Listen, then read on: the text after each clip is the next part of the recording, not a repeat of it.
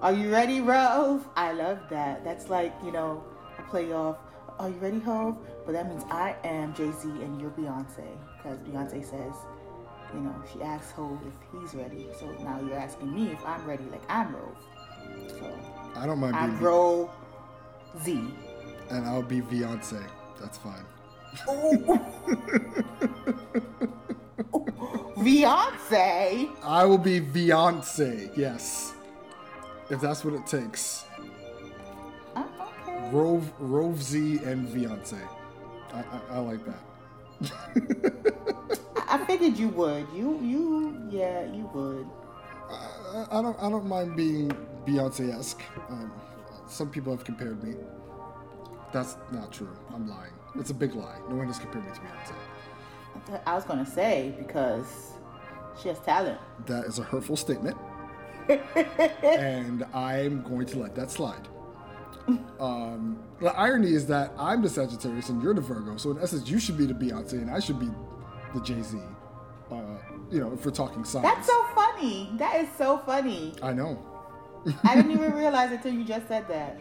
Yeah. But nonetheless, you're Rovie and I'm Beyonce, and that's. I usually wear the pants. That's what it is. And I'll wear the beautiful yellow dress like lemonade, and that's it.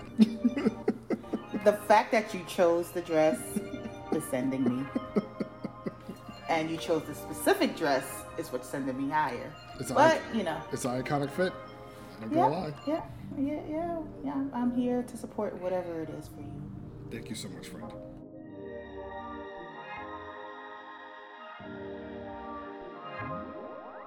Sophisticated ignorance. Just slide it right in, didn't you? Nope, don't do that. Skirt. Queen of the block. I am evolving, okay? All right, here we go again. Hey everyone, welcome to Sophisticated Ignorance. Welcome. I am Vixon J. I'm R to the OV. As you already know. And we are back with another week of shenanigans and insight and positive energy. The word of the day is positive energy. Yes. Hope you all are doing well out there. Sprinkle it all on me. Yes, sprinkle. How are you doing these days, Rolf? I'm doing swell. I'm having a spectacular time. Everything's just going well in my life, and I feel great. Gotcha. Thank you so much. How are you feeling? You know what? I'm feeling... I am feeling so much. One of those feelings is just a good go-to attitude, That's what I'm feeling these days. I am just ready to go. Oh man, sometimes I wish you guys could hear our combos before we record because, y'all would think, what is wrong with these two? No, I'm okay. I'm doing great. I'm here. I'm surviving another day, another week into life, and that is it. I'm just trying to make each day better than the last. That's all you can do. That's all I am planning to do. Good. Anything exciting that's happened lately for you? Anything exciting? Okay, so you heard me. You just want an answer. Cool. Cool. No, I promise. I'm so sorry. What is happening? Okay, let's try again. Anything exciting for you lately? It's the regular, same old day to day. All right. Let's just get started.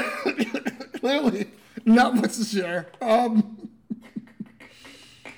Woo! All right. I'm hot. Yikes.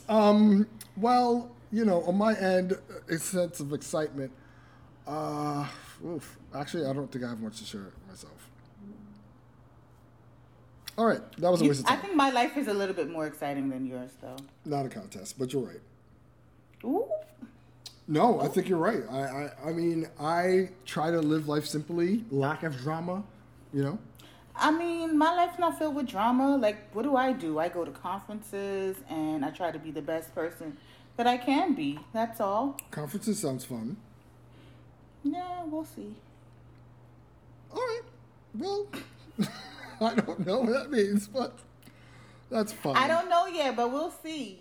I have an up-and-coming surgical conference that I'm going to in the lovely city of Las Vegas. It is a foot and ankle surgical conference, so wish me luck. I will be there trying to network and build rapport and have good branding strategies, just moving forward with my own personal career. And, just try to make a way for, future Black podiatrists, because there are so few of us out here. Mm-hmm. And we are important, okay? If I have not said so before, Rovie, I really want to congratulate you for taking more leadership roles in your career. and in other aspects of life. Thank you. I really want to commend you. It's really dope, for real. The fact that you're being put in positions where you are, not really, I don't want to say you're like the token, because there's other Black podiatrists like yourself. Mm-hmm. But you're one that is being put in positions to take charge. I think that's really dope. So I want to congratulate you on that. Thank you. And there's a bunch, if you go on Instagram, TikTok, you can follow a whole bunch of us young ones. We're trying to make it, a big deal, because if you don't have your feet, you really can't walk forward in life. Get it? Yes. Get it? I got Get it? I got it the moment you said walk. But no, seriously, sometimes even though, you might be placed in a leadership role, you're often, because someone like me, I would always feel like, I'm unheard or invisible. Mm-hmm. What I say doesn't mean much until, like, my counterpart says it. And, I have to go through that sometimes. But, I know someone who does not look like me, is not in a position where I am, they probably will never feel as though they can achieve their own goals. So if I have to be that person to say, hey, if I can do it, you can do it, then so be it. I'll be the sacrifice. Right. Hallelujah. And it sounds like these days you're trying to step it up. See what I did there? The steps? It works for podiatrists only, I think. But it was cute. I love it. Well, yes, I'm glad that you're making those strides. That was an indirect joke. That was a good one. That was a good one. No, but that was a good one. But yes, no, I am glad that you are making the necessary moves in your career. That's what's up. Me, myself, I am focusing on something similar. I am working on eventually realigning my goals when it comes to my video career and just figuring out what's the next steps, making sure the next move is the best move. And that's for everybody out there listening. Making sure your next move is the best move. I hear that. Yeah, you want to get into our topic today? Start chit-chatting about, the good old stuff. I'm ready when you are. I'm ready when you are. Let's go. How about you introduce our topic today? Okay. Sounds good, Vixie. So we're going to talk about expressing ourselves. We're going to look at Black art, literature, and fashion, and talk about different artists and how things have gone about in white America, and how does Black art play a part in our lives today. Now, what is your relationship with Black art? I have absolutely no relationship with Black art. So why are you? But I am. Well, why are you interested?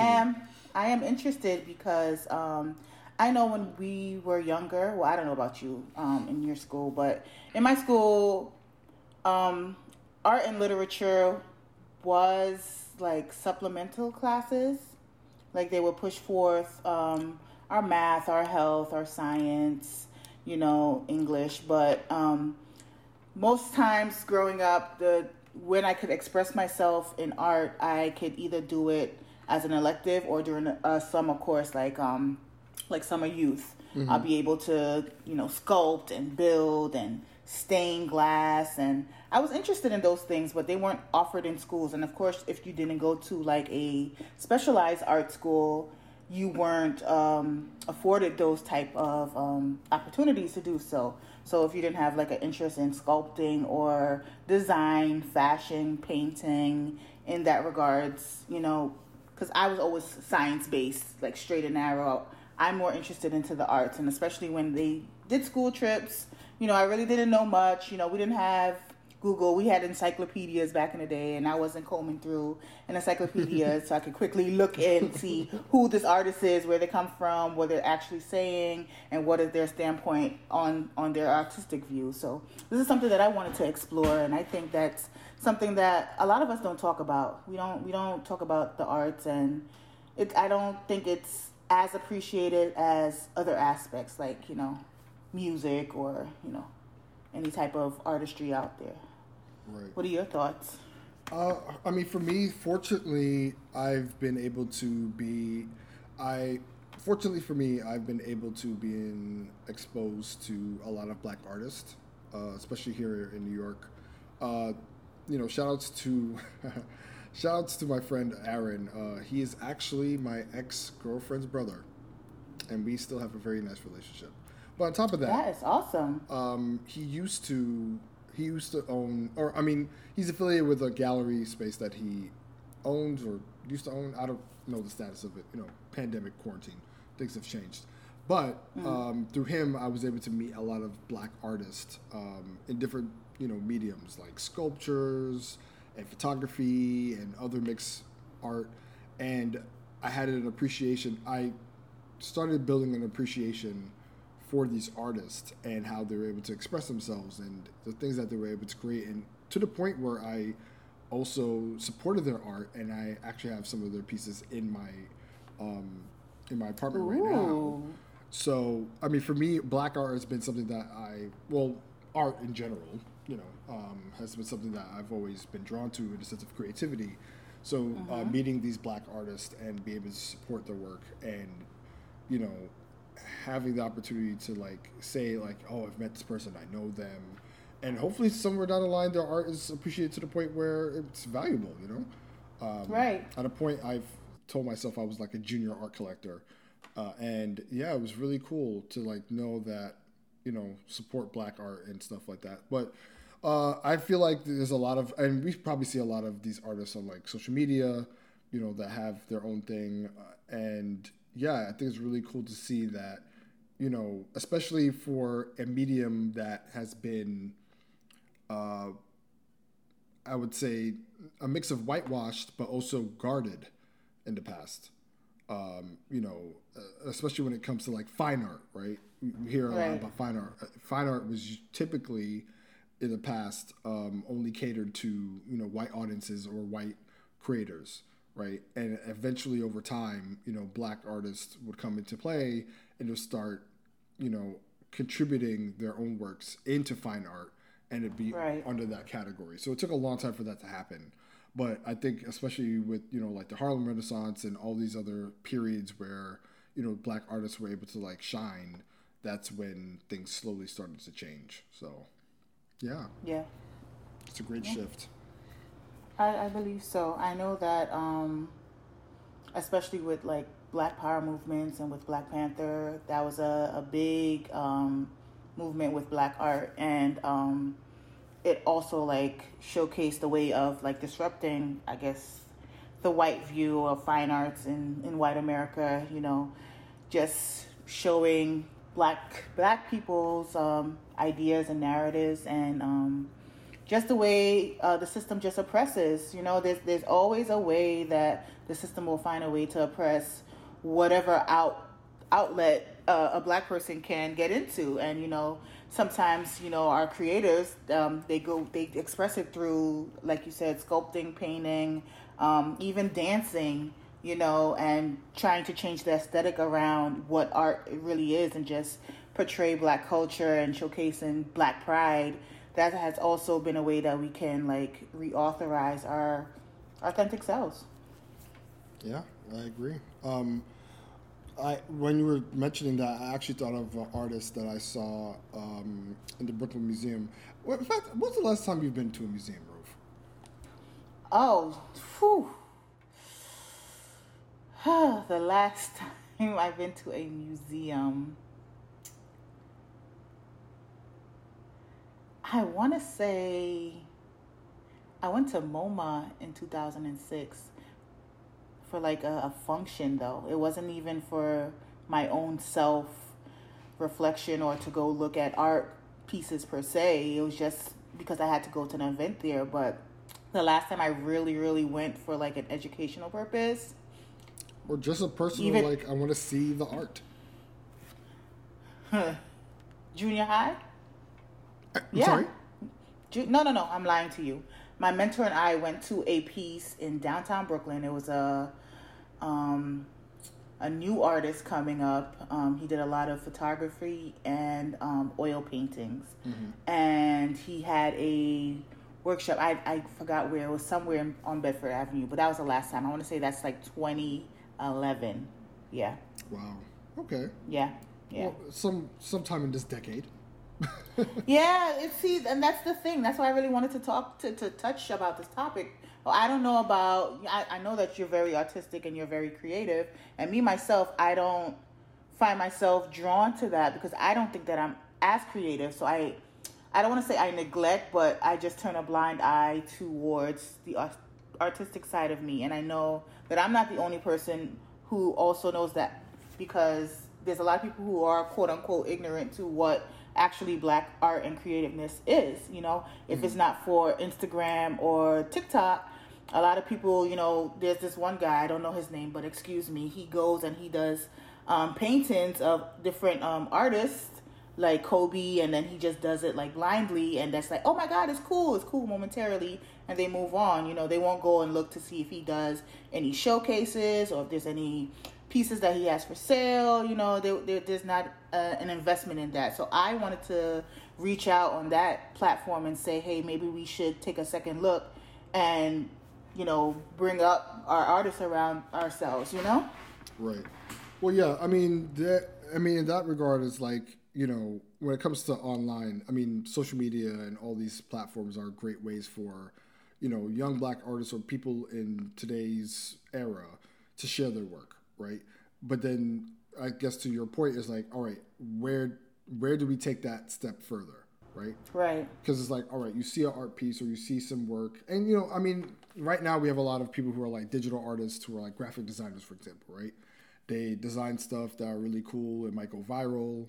And it's like, oh, wow, like, look at that person do that art piece on, like, Kobe, for example, or someone else. And then is it a matter of, like, oh, okay, it gets a whole bunch of reshares and likes, but are people actually supporting the work? Some people do. Other people don't. They're just like, oh, this is real cool. Keep it pushing.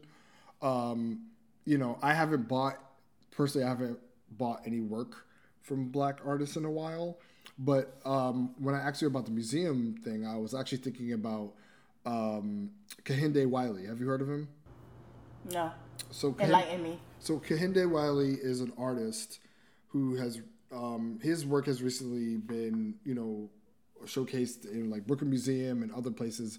But you've probably seen his work before, where he takes Black figures and he takes Black figures from either history, or he takes Black figures like, you know, everyday people, and he imposes them in like historical like environments, right? So for example, like he had a piece where he had like it was like an image of like Napoleon on his horse, but instead of Napoleon, it would be like a Black guy, you know, with like a jersey on and like Tim's and stuff like that, and kind of like playing around with that notion of, you know, Black figures or Black people in historical quote unquote fine art environments. So that's what he's famously known for. He's done pieces with Barack Obama. He's done pieces with some other people. So, like, if you search for him, like, his art is, like, really, really dope. And he's been able to, like, capture a lot of people. I think he actually, because I think there was one time I went to the museum when his exhibit was happening. And I think he did a piece on, like, I have a guy from high school that I know. He's, like, a model and all this stuff. I think he was in one of his exhibitions, too, which is pretty cool. But all that to say, Kehinde Wiley's like an example of one of these modern artists who's able to like take his work and it's transcended in a lot of different mediums. Like his work has been on TV, his work has been in museums and other places. So in the sense of celebrating these type of artists and how they're supported, I think it comes down to the exposure of it, but also how people consume it and support it, either monetarily or just by appreciating that there are artists out there like him and others that really need their shine. So that's important.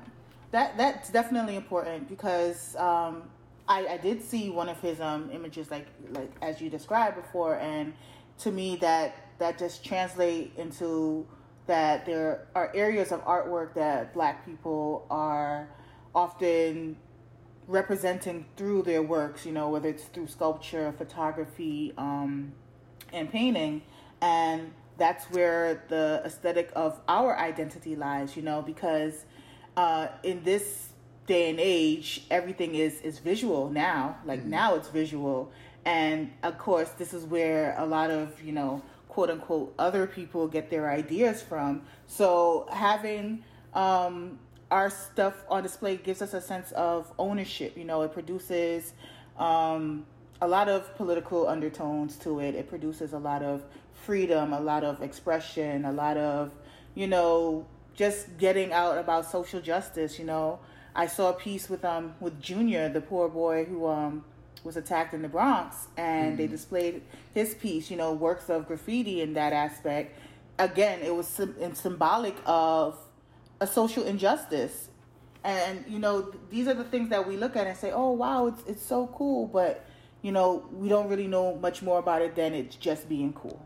Well, for me, I just know that it's being cool, but I don't know the implications behind it. The type of political message that needs to be displayed. How does this represent us as a community? How's the aesthetic going to be towards white America? Those are the things that I think about whenever I see, an artist trying to express themselves, Yeah. And, to your point, the different types of ways, because right now we're just talking about visual art, right? You also mentioned like literature and fashion, like these are all different ways that we express ourselves. And, I think coming down to the intention of, why we create what we create and what type of audience it's for. I think the audience conversation is actually really important because for me, it's, talking from a personal level, when it comes to my video work, I'm appealing to a wide audience, but I focus, most of my subjects are like, Black people, right? So I expect, or I know that, when it comes to like my Black audience, lack of a better term, when it comes to people who I know, they're going to receive it and appreciate it more than possibly my white audience. I don't know if that makes any sense. But, yeah, it does. Like, for example, there was one time one of my homeboys was checking out my work and he was like, yo, I love the way that you capture Black women, and I really think it's really cool how you're able to like work with them and show them in a different light.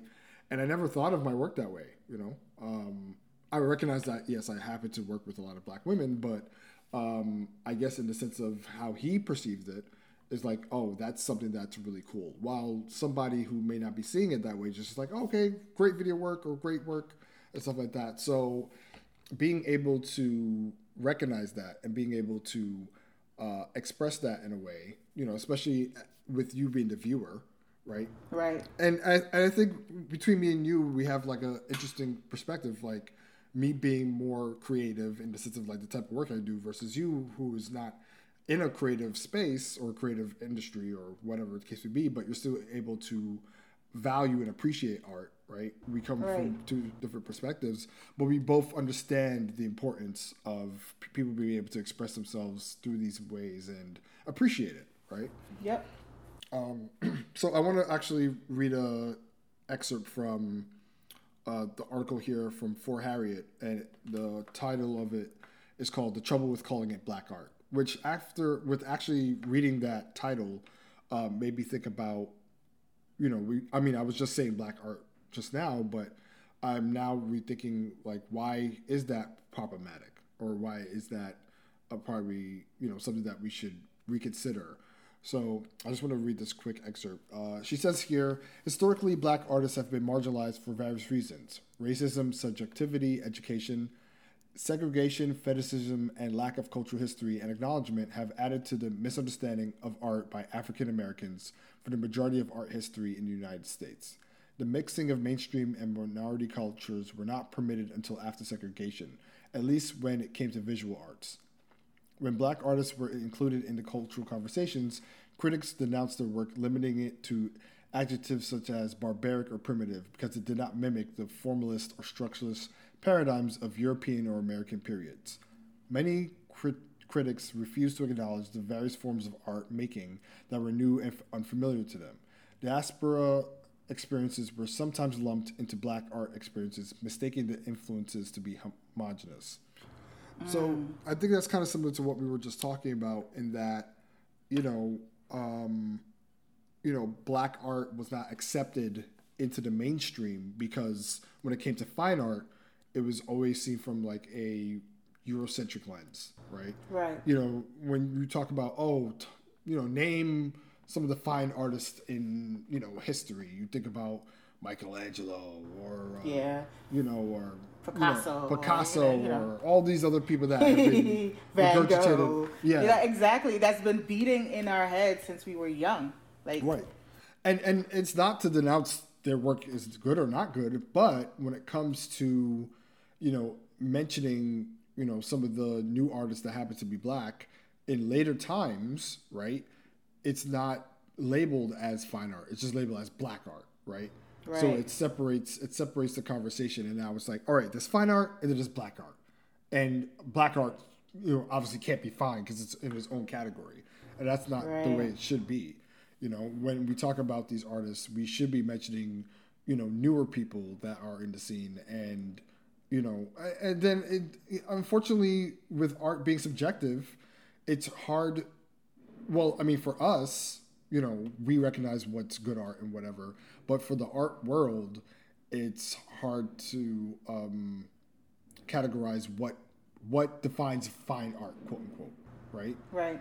Because there's so much factors and stuff like that. It's like, obviously, new artists today don't have to create art or pieces like back in the past, but it's like, what defines fine art? What does that mean? And unfortunately, the gatekeepers to that are all majority homogenous white people, you know what I'm saying? That's true. Who are creating that narrative. So now, I mean, I think things are better now, but it's like, as us as a culture, should we like value our art and not even, rely on these type of critics? It's kind of similar to Oscar So Black, Oscar So White, I meant. That whole notion of, all right, we have these award shows that award, different people based on acting in movies or whatever, and then when, the most of the winners are all kind of homogenous in a sense, and we feel like, there's a lot of black people who have created good stuff, even better than what the critics say. Do we separate ourselves and say, hey, all right, Oscars could have their bullshit, but we know that our stuff is good? Or do we want to be a part of the conversation so bad? Yeah, it's very similar to like the Oscars, the Grammys, and all these things. Like, I think us as a... Or we could create our own criteria in regards to what defines black art for us. You know what I mean? Well, that's what BET should be for. But, well, I mean... I guess BET or BET Plus? Cause hopefully BET Plus. Baby, they trying to get me with that money, but I'm not going on a tangent. All right. Well... Nonetheless, I mean, it's like we work hard to be a part of the conversation, but at the same time, it's like when we are not included in the conversation, we feel marginalized, and then we feel like, oh, we need to pull out of it. But it's a catch-22, right? Because once again, we want to be recognized for our work, and we want to be looped under the general umbrella of what fine art is or whatever that looks like. But at the same time, with this being such a Eurocentric angle to it, when we're not recognized, I was like, well, damn, they can't recognize what good shit is, and sometimes it's not good, and other times it is. You know, we have to also recognize in that subjectivity.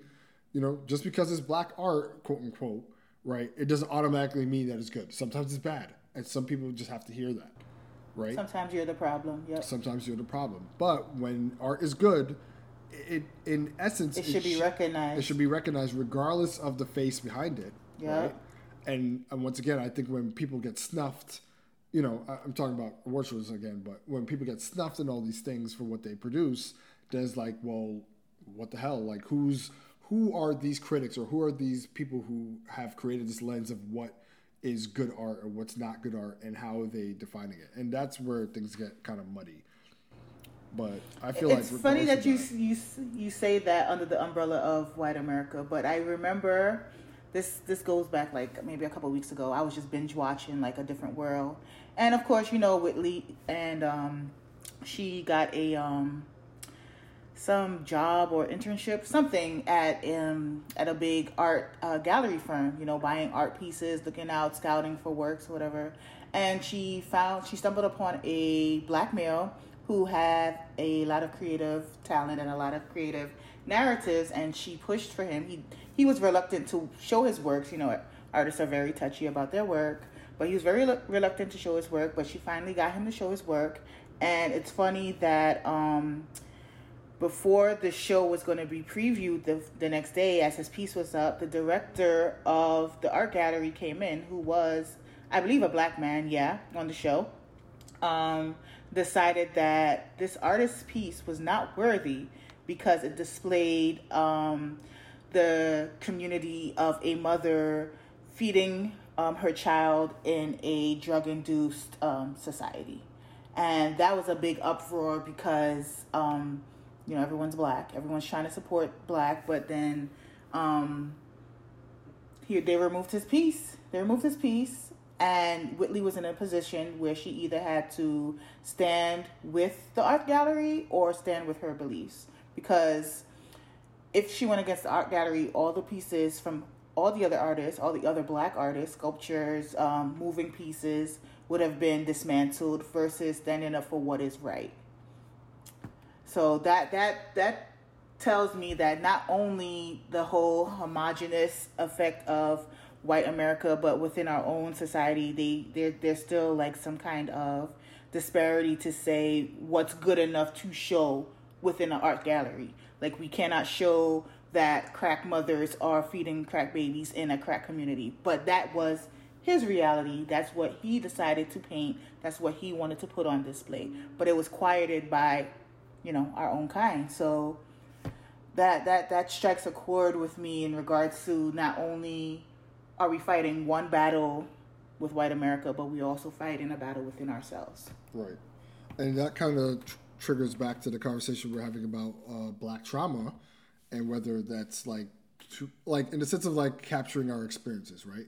Most black art, in essence, captures a level of our experience, good and bad, right? And when it comes to the cases where, you know, that type of art or that type of expression is capturing the bad, some of us feel like, oh, that's too much, it's too obscene. Like, for example, right. I remember, did you see, it was on Netflix with Noah Darling. The answer is. I'm trying to help you. Oh, baby. Oh my gosh. Spike Lee joint. Do the right thing. Oh baby. Oh, this is gonna bother me. Okay, so the answer is Nola Darling is the She's Gotta Have It, and She's Gotta Have It. That is the answer. Thank you so much. Tell her what she's won. So, She's Gotta Have It. For those of you who have watched the series on Netflix, I think it's the second season. Anyway, so Nola in the show is an artist, right? She's a black artist. She's an artist herself. She creates like pieces and stuff like that. And I remember that in like the finale, spoilers, whatever. Who cares? You should have watched it anyway. I didn't watch it, but it's okay. No. I mean, this is not like a horrendous spoiler, but it's like, all right. At the end of the season, you know, she's creating art for an art show, right? And you know, so she finally like has her own art opening. People come view the art, and there's one particular piece that, as the viewer, as you're watching the episode, you don't know what the piece is, but the characters in the show, it's like it's veiled by like a curtain or whatever. But people go into the curtain, they see the art piece, and when they leave, they're like disgusted by it, and they're like, "Oh my gosh, no! I can't believe you made something like that. That's so obscene. That's so not okay." And people were really upset and outraged by what she made. At the end of the episode, you see the piece, and then you kind of like have your own interpretation. But that's the great thing about art, where it's all interpretive, right? So everyone in the show, when they saw her piece, they were like upset and outraged and angry, right? But as the viewer, when you see it, you might have a different perspective or a different feeling or different opinion. But at the end of the day, that's the beauty of art, where it's like it's not just one definition to it, right? There's various definitions.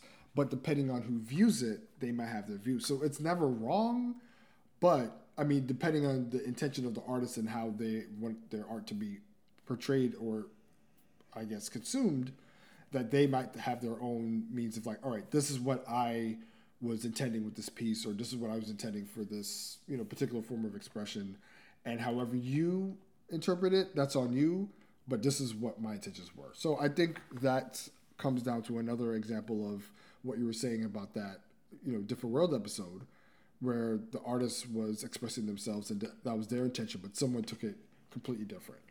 And, you know, as I said, it comes down to that subjectivity. But we as a culture, we have to appreciate art in all its forms, even if we don't agree. And I know that's kind of contradictory to, once again, talking about Black trauma. We were talking about the shows, you know, Us and Them and stuff like that. So yeah, it feels like a hypocrisy there, where we're talking about, all right, we have to accept Black art in all its forms, but at the same time, we're talking about, oh, I'm not watching them because it's too much. And we have a right to not consume that type of content or consume that type of art because of its imagery and all these things. But at the end of the day, though I'm not supporting them in this example, doesn't mean that the artist or the people who created that doesn't have the right to do that. You know what I mean? Yeah. And that's true. That's our opinion. That's the way that we either support it or not support it. But that doesn't mean they don't have the right. And that's important to keep in mind too. Yeah.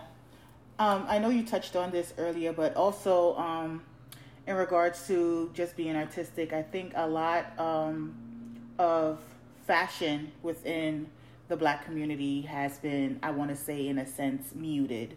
Only because, and I'm guilty of this as well too, just following big labels. Okay. Really.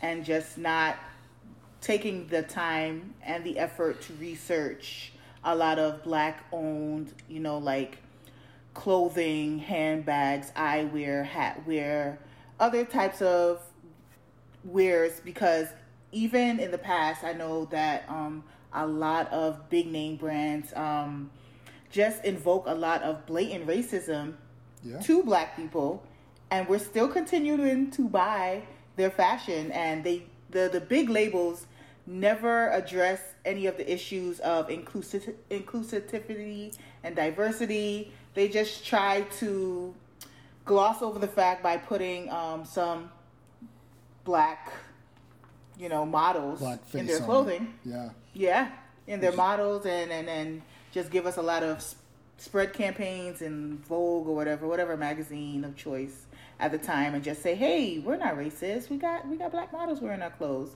And I know for a fact that I've been ignorant to it, and just I've let it go and say, oh no, I need that new Fendi, I need that new Chanel, oh, I need that new Louis Vuitton, and not even and because it's so it's so overstimulated. There's like stimulus overload with like Instagram and social media, that these are what the artists, well, social media artists, are wearing everybody's going to want to wear. Not artists in the sense of making fashion. And I think that that's another topic that I wanted to touch on, because I know I need to do my homework and not spend my coins just trying to get the next Chanel bag, you know? Right. How do you feel about black fashion and, you know, the display of artistry in today's society? Well, I think there's a lot of factors that come into play with that, because when it comes to fashion, it's a mix of expressionism, but it's also a mix of stature, right? And that's kind of similar to what we talk about fine art. Like, what is fine art, right? And we think about all of these, you know, names that have been kind of regurgitated throughout history. But when it comes to fashion now it's a matter of status, right? So we have the Gucci's and the Louis and the Fendi's and the Rouse. Sorry, I'm sounding like Kanye. Kanye always goes on a rant about different fashion labels. Like, yeah, I'm trying to be And look like... at him. He's look at the Yeezy boost. Well, I mean, I have not owned a Yeezy. I don't even think those will look right on my feet. They probably will. They look like soap dispensers to me personally, But you see, for me, I don't like the aesthetic behind it. Not to knock a black person down I just don't like the aesthetic about it. Once again, they're not just because it's a black owned person or someone that creates it doesn't mean it's automatically good, and that's okay. I can sit here and admit that the Yeezys look weird. They look weird to moi, but that does not mean, you know, you someone still gotta else... wear it to be in it. You gotta be in it to win it. So to your point, like, I think it was Gucci, you know, like a couple years ago, that had that really racist, you know, piece that looked like blackface or whatever the case would be, and they got flamed, similar to what you were talking about. And you know, once again, these labels have been associated with stature. So Louis Vuitton and Chanel and you know, Birkins and all these things, they've been... And we get Fubu, Sean John, Rockaware, and Baby Fat. Well, we've rocked... But at a point, we rocked those things. And mind you, that's like the past. But now we have Telfar. We have other brands. I mean, Telfar is just the main example I can think of right now. But there's a lot of people... I think there's a lot of people who are trying to shift from those like major like brands or those big brands that have been established for a while. And they're trying to shift towards black-owned brands. I'd say Telfar being the perfect example. Like, every time there's a Telfar drop, I know that a lot of people, especially on Twitter, you know, a lot of people are like scampering to like get the new things because, one, they're supporting black business. Two, I mean, the bags actually do look good. And then three, it's like, once again, it's kind of similar to how we're treating like cryptocurrency these days. You know how like people are investing in a certain coin and then it ups the value. I think it's the same thing with these different, you know, brands such as like a Telfar and other things in that nation, where it's like, if we as a culture or community, you know, support these brands and uplift them, then it heightens or it increases its value, it increases its importance, or increases its merit in the ecosystem. And now, you know, I don't know if people are putting like Coach and Telfar in the same conversation, but people are understanding the value of these things. And now it's like, hey, you know, when someone says, I got my Telfar, you know what I'm saying? It means something instead of being like, oh, what's Telfar? What does that mean? You know what I mean? Yeah. So we've created that value, right? And it is up to us as the consumers, right, to create that value by supporting it, by boosting it, by all these things. And I think that's beautiful. You know what I mean? Yeah, me too. And we can do that with any black-owned brand. You know what I mean? Yeah. And it's not because, I mean, yes, for us as a culture, it's because it's black-owned, but also because it looks the fuck good. You know what I mean? And you know what I mean? And that's, you know, so going back to the conversation about like supporting black-owned like brands and stuff like that. I mean, I know we could both do better, but I think it's really important that, you know, these... Get me a Brandon Blackwood bag. See, that's another one. And I think the great part is that it's affordable, it's accessible. Yes. Because think about it, in by comparison, most of those higher name brand stuff, they're it's more than 3 times rent. Right. I can't afford it. They're extremely expensive, and I think that in that regard, you know, it's probably been created that way to limit the types of people who are able to access it. Now, granted, yes, if you save up enough money, and stuff like that, then if you do get a bag like that, then you value it more because it's like, all right, I saved up half my life for this bag, and you know what I'm saying? Life. Like, that's horrible. Half my life for this one bag, and oh my gosh, I'm gonna treasure it forever. That's cool. You know what I'm saying? I mean, we all get that. Something that is high in value, you're gonna more than likely, appreciate it more. But I think even for, brands that are lower, I guess, low end in the sense of price range, I think people still value it just the same because, it's the exclusivity of it all. It comes down to exclusivity, right? Regardless of price or whatever. Like Telfar is a big brand now, or has been boasted now to a big brand because of its exclusivity. I think that's what people appreciate, right? That there's a limited amount, not everyone can get it, and when you do get it, it's like, shit, yeah, I got mine. Like, I secured the bag. They secured the bag. Sorry. I just, you know what I'm saying? And that's important. And I think, and I love the way that people embrace that, the exclusivity of it all. It's not to say that no one has access to it, or it's like, oh, you have to like break the bank to get it. But it's the fact that, people are coming back for these different drops and all these things, Telfar or any other brand similar when it comes to fashion, like that's what makes it great. Like Fenty, another example, right? Like Fenty drops, or, you have Ivy Park that drops, and all these people are able to access it, granted in limited amount, but still. And when you do have the opportunity to like secure it, it's like, yo, I got my Ivy Park, I got my this, I got it. And now, like, there's value to that, right? And I think that's another good thing that, makes, fashion and art and stuff so important, that we create the value.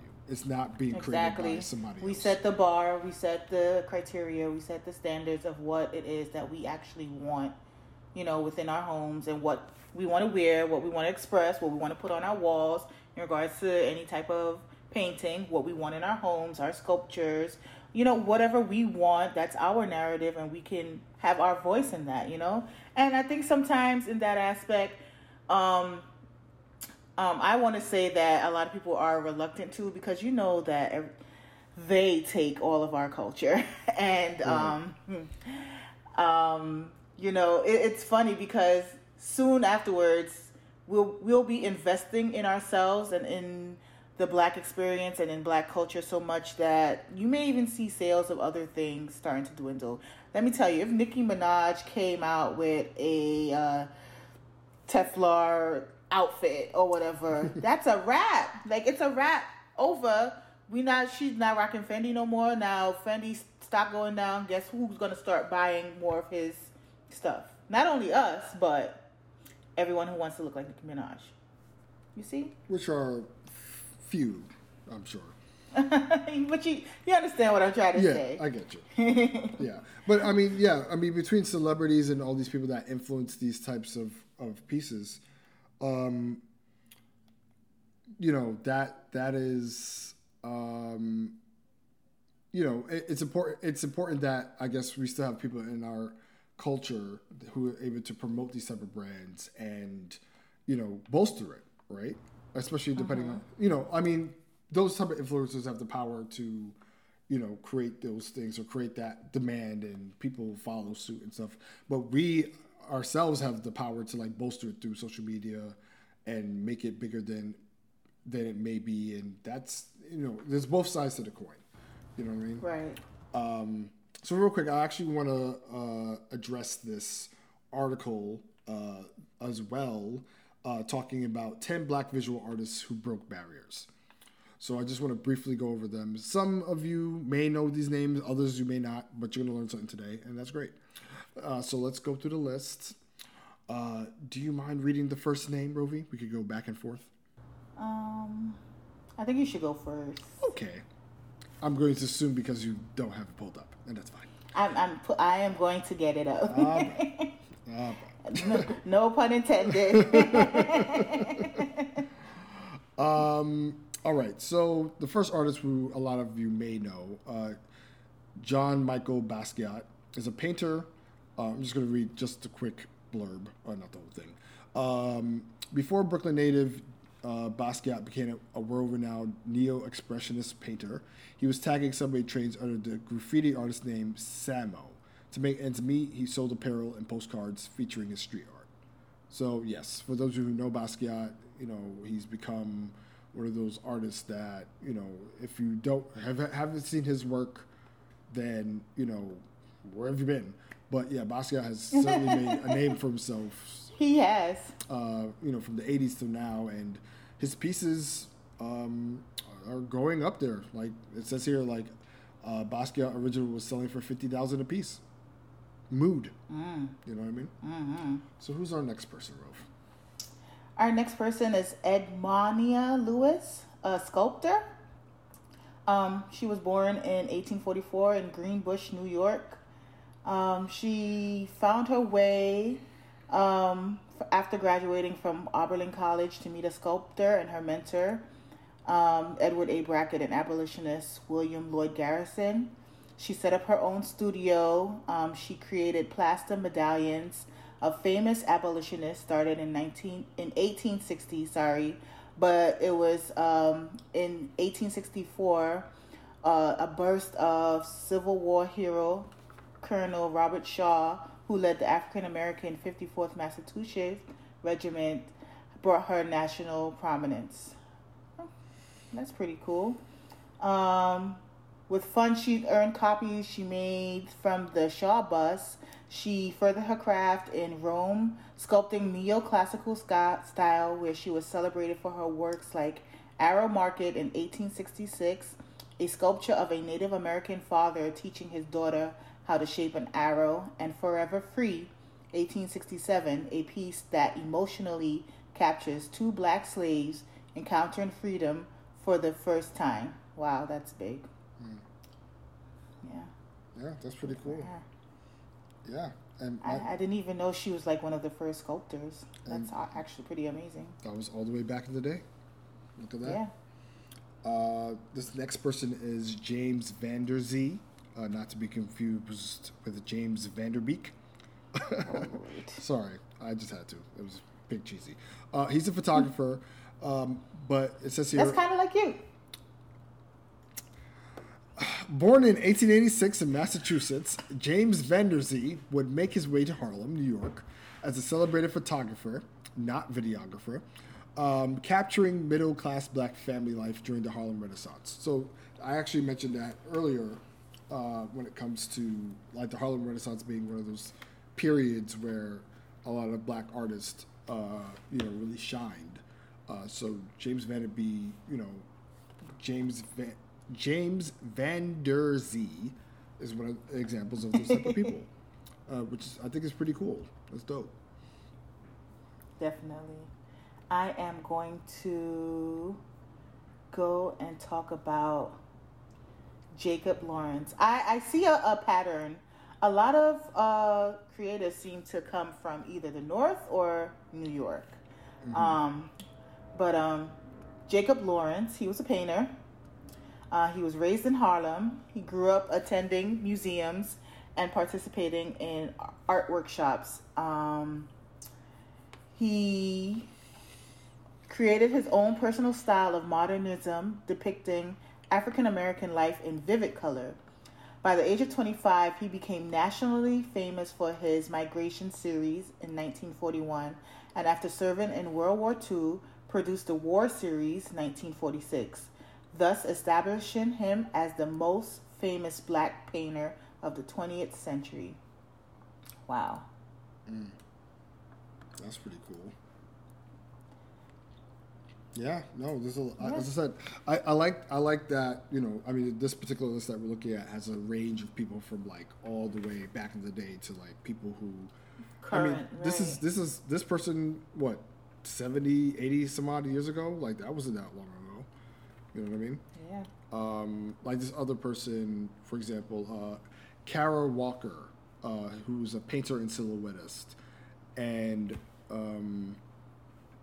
Kara Walker always knew that she would be an artist, but she didn't know the controversy it would bring. In 1994, she launched her career using the theme of black slavery expressed through violent imagery. Her black paper silhouette mural, Gone, a historical romance of a civil war as it occurred between the dusky thighs of one young negress and her heart, was an instant hit. That's a long title. Ooh. Got. Yeah. But while many institutions around the world have been thrilled to exhibit her work, Walker has encountered her fair share of critics who interpret her creations as furthering black stereotypes. So this is, once again, this is what we're talking about, where, similar to that, different world episode, certain people are going to see art, receive it a different way, and as a result... It's all subjective, It's all subjective. But at the end of the day, it's like her art became well-known, and here she is, And she's just one of the many examples of people who are able to, take their expressionism or take their art and get in front of multiple audiences, and I think that's important, and despite what lens or what perspective people see it from, people are consuming it, right? Yeah. And it's not like an exclusive thing to where it's like, oh, okay, only white eyes can see this. Is like all eye. Art is for every eye. It's not just for, one particular group. So, the fact that she was getting criticism and stuff is like, hey, sometimes hate is the best form of love. So, yeah, there's that. Yep, I agree. And that is important, kids. So what have you learned today, Rovie?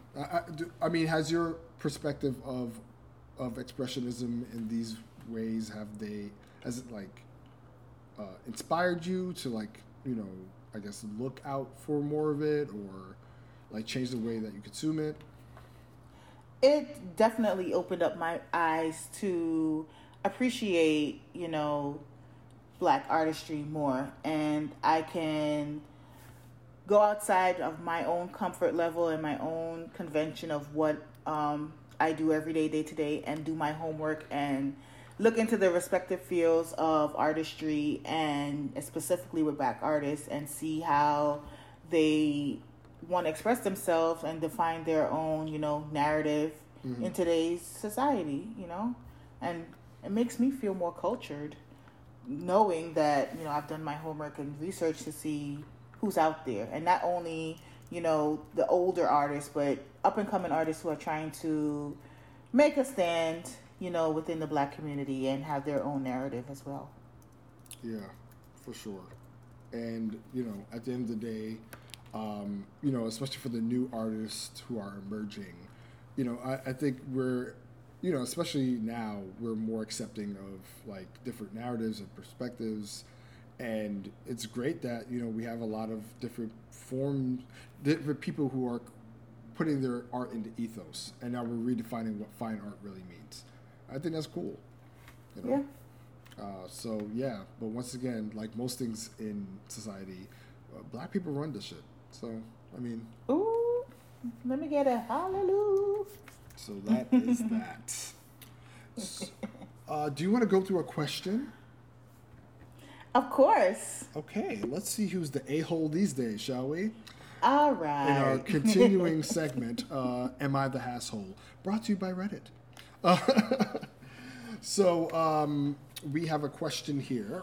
Am I the asshole for telling my roommate that I have other things to do and can't help her? Ooh. Someone that's too busy for their roommate. All right. So, yes. This user says, so I am 20, male, and share rent with this girl, let's call her B. Ooh, all right. So the person's using to protect the innocent. Okay. All right. So this guy, let's call him A. So A shares rent with this girl B. We're both in the same college, and we oftentimes split the cost to go in the same Uber, which is most of our interactions. We don't even talk in said Uber. We just do our own things. Okay. So I've been studying for finals at the library. I pay for the Uber alone because she was at the dorm, and I get a call from B. So B asked if I could come over. I asked her what she needed, and she said she was in severe pain and asked if I could come over. I asked if she could call a friend or something. She said her friends were in other colleges and that it would be a long drive. I told her that I have to study, and I told her to call a friend, to get her an Uber herself, and she groaned and hung up. Turns out it was a burst appendix, and she called me later telling me how insensitive I was. I told her I had other things to do and that I had no idea it was a burst appendix. And now I feel like an asshole for not trying to help her. So am I the asshole? We're in the USA, so ambulances are expensive. Whew. Wowzer. So let's review. A and B are roommates in college. A and B tend to share things ever so often, like Ubers. It just so happened one day B was in a bind. B was in a bind and was asking A for help, and A was way too busy with studying. And unfortunately, B had a burst appendix. And so now the question is A the asshole for not helping B in their time of need?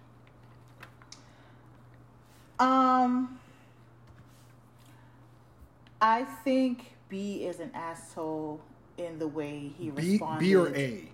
Oh, B's the roommate. A, sorry. B had the burst appendix. Sorry. I was flabbergasted when she broke that news. She did.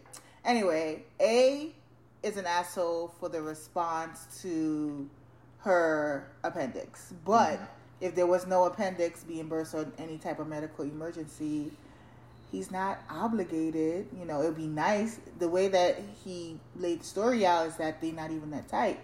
Like, there's not even a friendship. You know what I mean? It's purely business. So I don't think he's an asshole for that part, but he's an asshole for not even saying, I'm sorry that you had to go through this. But he just made it even worse by saying, hey, I got things to do, and not even acknowledge that homegirl had to go through emergency surgery for appendicitis. Well, the thing is, like, I mean, okay, in this regard, I don't think he's a necessary asshole for saying, no, I'm not helping you out for the ride. No, because they're not friends. In this case, I mean, if he wasn't, let's say if he just wasn't available and said, hey, look, I wish I could help, but I just can't right now, I'm busy. I just don't understand, or I didn't hear in this letter, like, oh, he was inquiring, like, hey, what's wrong? You know, she just asked, hey, can I come over? He's like, nope, sorry, busy, can't do it. Right. So not even inquire, like, hey, what's going on? Like, why do you want to come over? He does explain that she was in severe pain, and he was like, call somebody else. I ain't got the time for that. I was like, well, yikes. What about your, friends? Question mark. I mean, that's what I'm saying. The relationship is sticky. I mean, they're roommates. Roommates doesn't automatically mean friends. Mean friends, right? I mean, and I think because in the beginning when I was reading about, like, they just share Uber, they don't even talk. It's like, okay, talk. That was weird. So initially, I was thinking, like, why do you mention that? But now I realized, okay, you know, they're not really friends. They just have they split Ubers and they just happen to live split together. the rent. But end of the day, it's like, the rent. That's it. Yeah, they're not. It's BFFs. business. Yeah, business. It's just business, exactly. Just business. So it's not. I don't think it's an asshole, especially if there's no type of relationship underlying. However, he could have acknowledged after she said that she had a medical condition that he apologized that it happened to her, but, you know, he didn't have to be an asshole about that. But, you know, if I have a roommate and there's no type of relationship, and especially if, you know, we don't talk to each other in a shared Uber, then for sure I'm not going to make myself available not knowing what the extent is. You know, we don't have that type of relationship, you know? Yeah. Well, at the end of the day, like, he found out that it was a burst appendix after the fact. Because, I mean, at that point, she didn't know what was happening. She just knew she was in pain. So, unfortunately, when he found out, like, oh, it was a burst appendix, then he started to feel bad and stuff like that. But, at the end of the day, we could successfully say that, yeah, you were being an asshole, bro. I mean, like... Yeah, he could have responded better. Yeah, that could have been roommate better. or not. I mean... He could have responded better. And if you realistically were just not available, then it would be different if it was just like, oh, hey, you know, wish I could help. I'm just not available right now. Sorry. But that wasn't the case. It was like, hey, call another person. Call another Uber friend of yours. I don't have the time. Uber friend. Yeah, so that was wild. But hey, if you have any other questions for us, please email us at sophigpodcast@gmail.com. That is sophigpodcast@gmail.com, and we shall answer your questions respectfully. But don't be an asshole, because then we're just Show enough. Then we're just gonna flame you, and you're not gonna feel good. So don't do that. All right. Okay, chameleon. Just saying, that's how it works. All right, I agree. Okay. I agree. Fantastic. Well, friends, listeners. Gang. This is the end of another episode of the podcast. Thank you all for listening. I hope you learned something new today. I hope you guys could relate to the topic and share. Please share the episodes and listen. Make sure to check out the podcast on SoundCloud, Apple Podcasts, Spotify, iHeartRadio, or wherever you listen to podcasts. Also, make sure to follow the podcast on Twitter and on Instagram. Follow me and Rovie on our social media platforms, and check out our beautiful faces on YouTube as well as online. I'm average. Don't do that to yourself. You're a beautiful friend. And aww, I won't allow. I receive it. I won't allow the self-slander on this platform or any platform. Well, my DMs is not being flooded or popping, so. I mean, you have to put in some effort yourself. DMs are a two-way street, you see. Wait, no. The DM's supposed to come to me. That's how I don't. Wait, what are you saying? Are you sliding in DMs yourself? I'm ashamed. Don't be ashamed. Come on. I'm ashamed of rejection. We all are afraid or ashamed of rejection, but. Listen, if I see a hot guy on Instagram and I DM him and he curves me and I'm left on red, you know how I feel. You have to keep shooting into the barrel until you catch something, or all however right. that saying goes. Thank you for listening. Catch us on the flip side. Not diverting the topic. What is going on? We'll talk about my dating life another episode. All right, let's pin that for another time. Oh, that was a joke. Oh, you were joking. Okay, guys, thanks for listening. Yikes. All right, well, yeah, we'll catch y'all on the flip side. I literally said that like 5 seconds ago. Did we? Did you? I did. Okay. Well, we will, as Rovie said, we will catch you. 'Cause I'm hopeful. Yes, I am hopeful for tonight. How about you say goodbye, Rovie? Goodbye, Rovie. You're annoying. All right. See y'all later. Goodbye. Thanks for listening. No, for real. Bye. Bye, y'all. Say goodbye, Rovie.